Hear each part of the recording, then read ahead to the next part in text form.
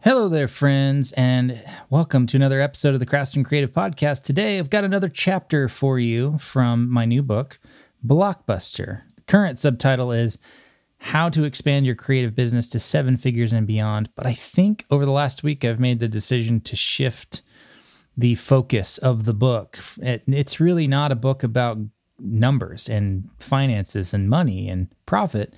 While we do cover those topics, it's really a book about impact. So I think the subtitle needs to change to talk about having a massive impact through your business. So I'm sure that'll change in the coming weeks as we go through this, writing a book in public. That's part of how this works. I change things in real time, and you're seeing how and why I do those things. And that's why you might see the subtitle change, because it feels wrong the way it is now.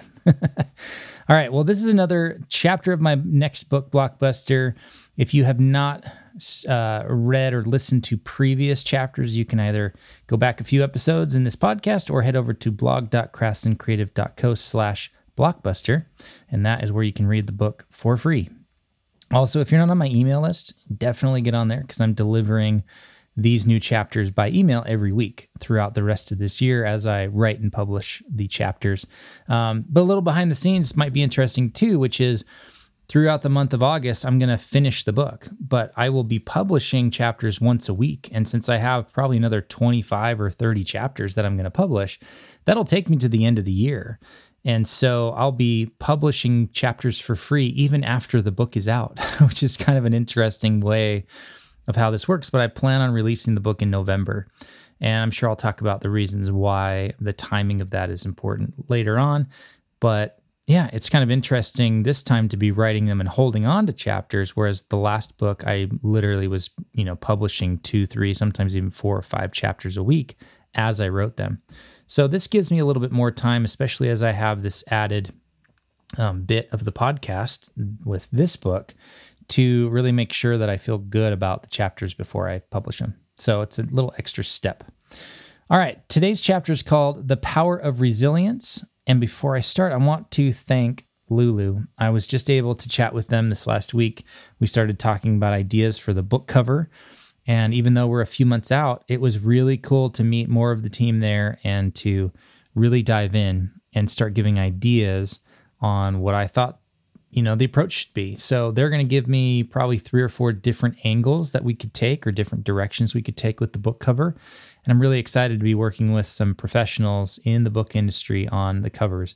My last books, the first one I published, self-published, was just an ebook. I designed it myself. The second one, I designed it myself. The third one, I actually hired someone on 99 Designs, and I'm happy with the cover, but it's not like they approached it from having lots of experience and gave me feedback or insights and said, this is what I think it should be. They were just delivering what I told them I wanted.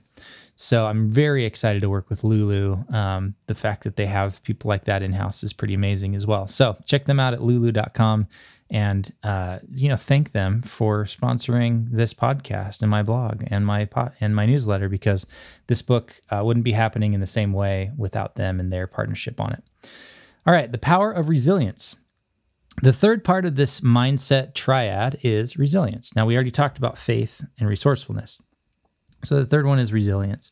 I've said it many times that I owe a sizable amount of my success as a film producer to the fact that I was resilient. I stuck around for 12 years before producing my first feature film. Resilience is the capacity to withstand or recover quickly from difficulties. It's really mental toughness. So for 12 years, I failed to produce a movie. I had difficulty raising money or attaching a big enough name to our projects. I was told by people I loved and trusted that my writing was terrible, and then thrown under the bus with an interested investor. So for years, I was ignored and overlooked because of my age, became well acquainted with the desire to give up. Had I given up, I wouldn't be writing this book today.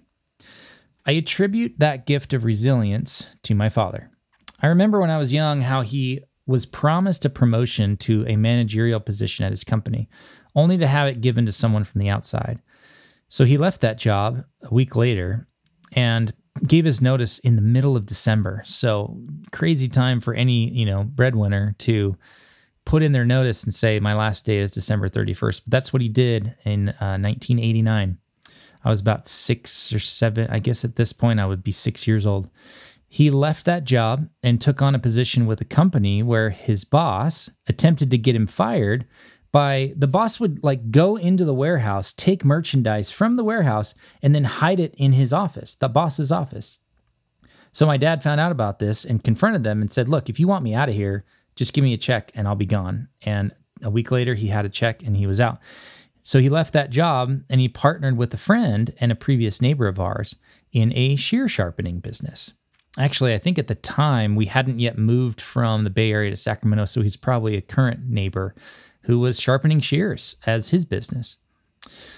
So I remember, I'm at this point, I'm 7 or 8 years old, probably. I think I think it was December 89. So I was, 6, 7, 8 years old when he was starting out this new business. And even then, I remember the long days, the late hours, the years of building a business from scratch. There was one point where he was even working 3 hours a night delivering pizzas for Domino's. I remember the hat and the polo shirt hanging in his closet. And I just remember how hard he was working and how resilient he was and how well he took care of our family. But he was really building a business from scratch, a new market of people, a new client base from scratch. And he did that for a long time until one day it just finally worked. Now he's been doing that job for over 31 years. His resilience comes from a single belief. If I can get one client, I can get 100. So in the early years, he would encounter salon after salon who replied, well, we already have a guy that does our sharpening. But he didn't give up. On the first day, he got 8 shears from one client.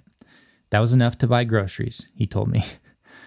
He kept going. He kept knocking on doors. He kept expanding his radius until by year 5, he had hundreds of clients who then referred to him as their guy.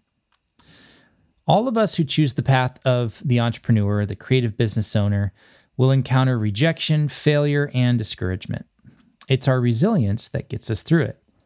So the question then is, how do you cultivate resilience? I have 2 thoughts for you. First of all, a no from a potential client is not a no. It's a not yet. Remember my dad. It took 5 years, but he won over an hour radius from our house over those 5 years and became their guy. So if you find yourself encountering a lot of no's, there may be a number of reasons, least of all being that they absolutely don't want what you're selling. Now, if my dad was going into a shoe store and trying to sell them, hair cutting shears, there's a pretty obvious reason why he's getting a lot of no's. So if that's the case for you, you're trying to convince the wrong people, which is a bigger problem that we'll cover when we talk about creating offers and building out your sales system. But besides presenting your offer to the wrong person, it may be the wrong time, the wrong price, or the wrong offer altogether. These are all things you need to rule out to ensure that you're only pitching to people who already value what you do. So my dad, for 5 years, went into salons and was pitching shear sharpening to people who owned and used and dulled shears through the process of doing their job. So it was a perfect fit. Having a process of staying in touch with your dream clients is an important asset for your business. My dad is famous in, that hour radius of Sacramento for being the guy that brings almond roca to every single one of his clients every single year. And he started doing that early on. He had a way of staying in touch with people, whether or not they were using him all the time or part-time or not at all. And so these are things that you can apply to your business. How are you going to stay in touch with your dream clients? That process becomes an important asset for your business. Most of my consulting and coaching clients over the years came 3 to 6 months after getting on my email list, generally from either seeing one of my lead magnets or hearing me on a podcast. I use email as a way to stay top of mind for people that are looking for what I offer, mainly because my clientele are all over the world. So the idea of sending almond roca in a little box, a Christmas box, to 3,500 people all over the world would be a business in and of itself. So I've chosen to use email because by the time these clients reach out to me, they've already been sold on working with me through email. And so the conversation is more about how to get started and how much it's going to cost compared to convincing them to buy on a typical sales call. And yet, those no's shifts your mindset to possibility and, adding yet to those no's shifts your mindset to possibility and patience rather than rejection and resentment. So your no's become a not yet in your mind. And when you add yet to those no's, that's where your mindset shift happens. Secondly, taking on a mindset of learning from failure. And I put failure in quotes here. I don't call a no from a potential client failure, but many of us do. We're all creatives at heart, so we're fragile creatures at times. So let's soften the language we're using, and instead of calling them failures, let's call them lessons. By asking yourself, what did I learn from that interaction? You set yourself up for improvement and progress. Imagine asking yourself, what did I learn after each of 100 cold calls this week? Or after sending out a new email sequence to your existing email list? Or running an ad online to attract your ideal right fit client? What could you learn if you had that mindset? I guarantee at minimum that you'd learn that you're much more resilient than you thought you were. And with that new level of resilience, what might be possible for you now in the next few months or the next year or the next few years? Could you become the guy in your industry? So now it's time to take action. I want you to grab a piece of paper and write down the last 5 times you pitched an offer to a potential client. How many yeses and nos did you get? What did you learn from each one? Go ahead and write that out for each one of those last 5 interactions. And then I want you to rate yourself on a 1 to 10 scale for resilience. How resilient do you see yourself? Then ask yourself, what can you do to become more resilient over the coming months? What mindset shifts can you make around your business and how you approach different parts of it? If you do that you're going to be well on your way to becoming more resilient in the coming months as we go through this book together. All right, that's it. Thanks for listening today. Thanks again to Lulu. Check out lulu.com to learn all about how they can help writers and authors get their books out into the world. And we will see you next week.